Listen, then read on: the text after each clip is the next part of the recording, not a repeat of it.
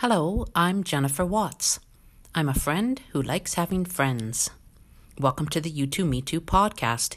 Here we talk about friendships, the hows and whys of connecting with others, and we share wisdom from friends, and maybe even decide to try a friendship challenge. Today, I'm going to share from the book, The Art of Making Memories, How to Create and Remember Happy Moments, by Miek Wicking, who is the CEO of the Happiness Research Institute in Copenhagen. I'd been wanting to read this book for quite some time, and I finally got my hands on it. It came from a big study in 2018. The Happiness Research Institute did the Happy Memory Study. It was a massive global study, and they were really surprised and maybe even overwhelmed by the response they got. They simply asked, "Please describe one of your happy memories." They weren't searching for any particular memory. They just asked people to write down the first happy memory that came to mind. So they received more than 1,000 answers from all over the world. The responses came from over 75 countries. They just had all these happy memories pouring in. And they found it fascinating that every memory that came in, they could understand why each moment was a happy memory for that person. That even though they were from all sorts of different countries, that they said, first and foremost, we are human. There was so much really fun stuff in this book, but I wanted to narrow it down to share something specific with you today. And what I'm going to do is share their 8 ingredients for happy memories. There's so many times that we hang out with our friends, our people, our families, and we have the opportunity to create memories and make them even richer. And so I liked the idea that they were practical, and from the results they got in, we're able to sort of sift it down to 8 things that typically made or added to a happy memory. So I'm going to give those 8 to you. The first ingredient is harness the power of firsts. Apparently, we're more likely to remember things that we do for the first time. Novel experiences, the first time we've met that person, the first time we tried that food or went to that place. The second one is make it multi-sensory. Go beyond the sight. Memories can also have sounds, scents, touch, and tastes. The third one is invest attention. Pay attention to what's happening. If it occurs to you, we're making a memory here. Really notice. The fourth one, create meaningful moments. So you're having a special dinner that you want to remember. Consider doing a special toast or asking a particular question around the dinner table. Create meaningful moments. The fifth one is use the emotional highlighter pen. Basically, they're saying that memories are stronger if there's a higher level of emotion involved. And one way to make a friendship memory stronger would be to have you and your friend or your friends do something that scares you. That triggers an emotion of fear and would make for a longer lasting memory. The sixth one is capture peaks and struggles. While milestones are memorable, the struggle to reach a milestone is also memorable. And here they gave the example of if you're going to hike up a mountain and see this fabulous view, you're going to have a stronger memory of that view if you spend 3 hours hiking to that peak, rather than 15 minutes driving up to the peak.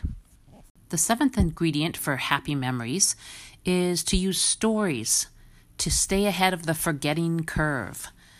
Basically, if you say things like, remember when, and repeat stories to people, you're more likely to remember them.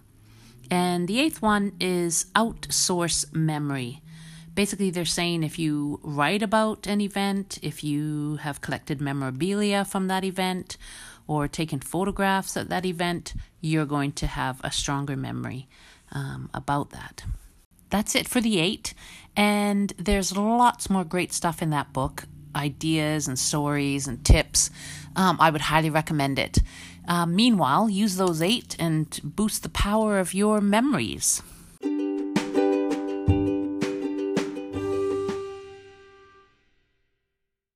It's in this middle section of the podcast that I would like to regularly share input from the listeners.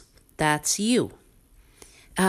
Each week, I'm going to pose a question, and I'm hoping in the week that follows the podcast, listeners will answer that question, either through Instagram or Facebook with me, and then I can share it for the others. We'll be able to learn off of each other and maybe develop a bit of more of a sense of community while we're doing that. Okay, thanks for being keen about that. So I didn't have the opportunity to gather people's happy memories for this episode in this spot. So I thought I would share one of mine. And it was interesting when I thought of it, how many of those 8 that we talked about in the first section, how they really fit with this memory. So anyway, I'll tell you a happy memory of mine. It was about 6 years ago, and a girlfriend and I had been looking for a time to connect during the busy Christmas season. We were wanting to catch up a bit and just have a chance to exchange little gifts. And so we settled on lunch on the 24th of December. We went and had lunch at a local restaurant. It was really cold outside. There was talk of it maybe snowing, which is really unique for us here on the West Coast.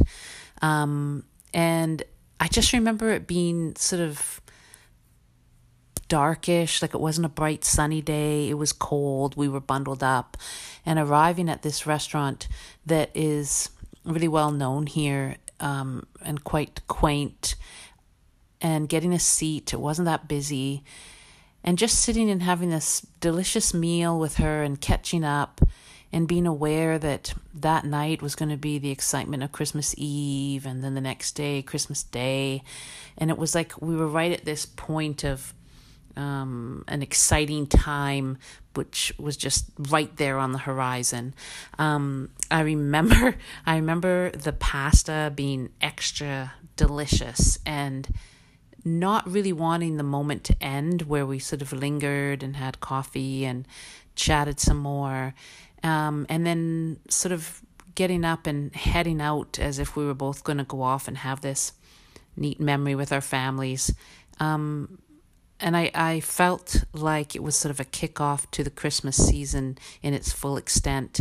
And I always felt supported and wiser after spending time with her. So it was just this really rich time. And we both, I think, felt that about that time. And I would love to do that again. I got to make that happen. Got to make the choice. Anyway, thought I'd share that story with you. And now on to the challenge.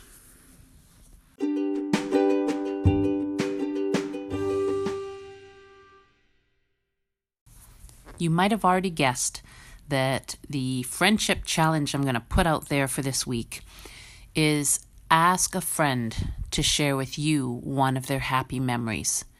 And you in turn share one of your happy memories with them.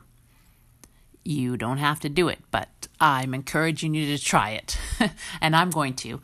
And then let me know how it goes. I'm on Instagram at you2.me2, or I'm on Facebook under Jennifer Watts. And I live in Victoria, British Columbia. My maiden name is McEwan, MCEWAN. You can find me there. Send me a message and let me know how that went. Okay. Also, for next week, I would love to be able to share some of your happy memories. If you're willing, contact me.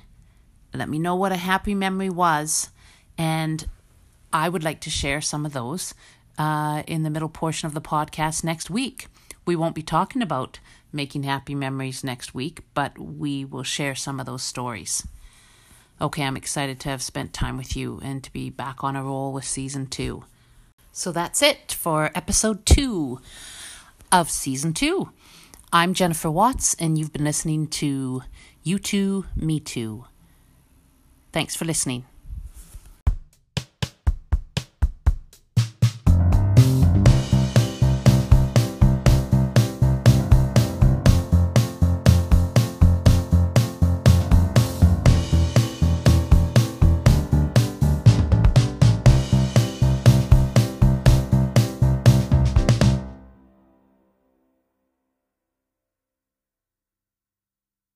Oh, for heaven's sakes, this is episode 1.